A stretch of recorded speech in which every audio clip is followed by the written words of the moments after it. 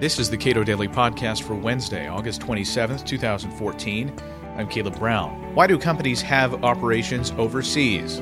According to Ike Brannon of Capital Policy Analytics and the George W. Bush Institute, companies want some mix of cheaper labor and proximity to the markets they intend to serve. Tax rates, of course, aren't irrelevant, like in the case of Burger King choosing to move to Canada. Ike Brannon spoke at a Cato Institute Capitol Hill briefing yesterday. Why do we think U.S. companies operate abroad? And I think that's an essential question we need to understand the current battle over inversions and also how we tax U.S. corporations' overseas income. And I think there's two different schools of thought, and the truth is really somewhere in between. I think the White House's position is that most companies that have overseas operations do so primarily to exploit cheaper labor overseas. On the other side, I would say most Republicans in Congress think that U.S. corporations who have overseas operations do so in order to service local markets. Like I said, the reality is somewhere in between, but your perspective on this issue colors how you think we should tax overseas corporations. So the administration thinks that every single dollar earned by a U.S. company, whether they earn it here in the U.S. or they earn it elsewhere, should be taxed at the one same rate in order to take away any single tax advantage that a U.S. company might have to take things overseas. People who believe the opposite would argue that we want to keep U.S. corporations as competitive as possible abroad because operating overseas also creates U.S. jobs. And I'll give you a couple of examples. So in the late 1990s, PepsiCo became very, very active in Eastern Europe. What they did is they bought a lot of soda from the Midwest soda pop plants. They bought a lot of potato chip factories, and they started doing a lot of production overseas. There's no conceivable way that Pepsi could service those overseas markets by producing Pepsi and Lay's potato chips in the U.S. and shipping them 3,000 miles overseas and then selling them over there. That's the volume is way too much. The volume is too big for that to ever make any sense. But I would argue that Pepsi creates all kinds of jobs in the U.S. by having these jobs abroad. And the alternative to Pepsi having these operations abroad is some other company with no U.S. roots and no reason to hire U.S. workers to do back office management, IT, marketing, and stuff like that for Pepsi's operations overseas. I think whenever we think about companies that are operating overseas, the first thing that pops in our plants are U.S. manufacturing companies that take jobs and do them in Asia and South America where the labor is much cheaper. And there's certainly some of that. But then if you look at a company like Caterpillar Tractor Company, which is from my hometown of Peoria, Illinois, Caterpillar does a whole range of production activities in Peoria, Illinois. And they also do a lot of production overseas as well. And the question is, why do they do, what kind of production do they do here? What kind of production do they do overseas?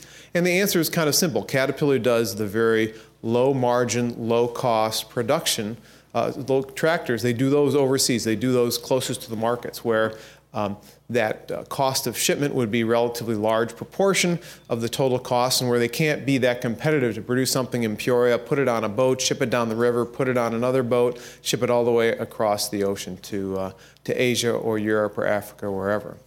But what Caterpillar does produce in Peoria, Illinois are the very costly, high margin tractors that get shipped all over the world. And the advantage to having operations in production operations in China and Brazil and across the country across the globe is that it makes Caterpillar's gigantic markets, it makes them more competitive there.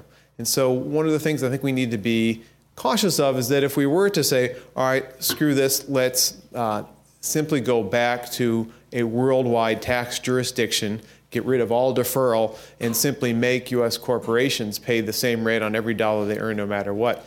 Caterpillar is going to do, and PepsiCo is going to do less things overseas. They're going to sell some of those operations. And those are going to come back and they're going to hurt jobs and they're going to hurt production here in the U.S. as well. In 2007, I was part of a team of economists who did a report for the U.S. Treasury on corporate tax reforms. And one of my tasks was to go and talk to a bunch of CEOs and senior tax officers for manufacturing companies and ask them about why they locate certain operations overseas. And more than one said to me, we are located, our headquarters are in the United States solely because of an historic accident. Under no circumstance, if we were starting up a gigantic company now, would we locate a headquarters here because of the tax advantage. Another Fortune 500 company chief tax officer told me that they estimate that when they are operating in the EU, their average tax disadvantage is about 5 percentage points on their profits. That's significant. That makes it more difficult for U.S. companies to compete.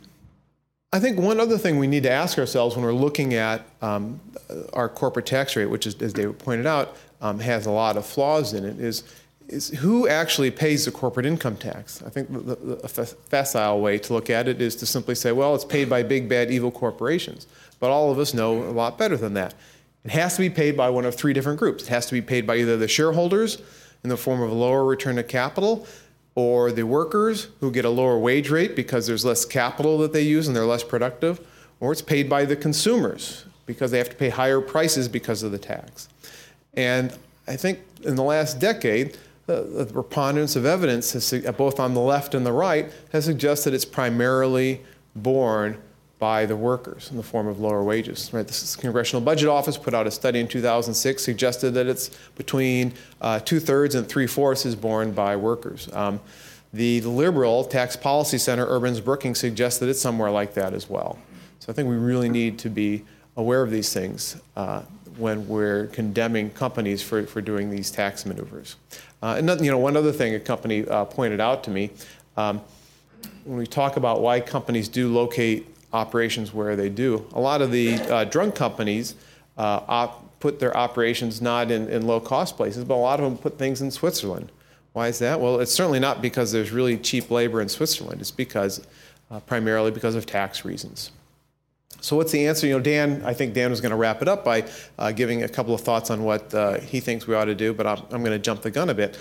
There's a proposal out there that Greg Mankiw wrote about in the Sunday New York Times and has been getting a lot of traction by Mako Graetz, who's a tax law professor now in New York. And his argument is we simply need to go to something akin to a value-added tax or sales tax and generate the bulk of our revenue that way and use that revenue to dramatically lower not just the corporate tax rate, which he would drop to something like 13 or 14%, but also the top personal rates as well. At least that's a more honest tax code because it would be taxing people, it would be more visible. We all know that taxing capital investment isn't a good thing. We'd rather not tax effort, but taxing consumption is a much more efficient way to do it. And we would probably get a lot more growth.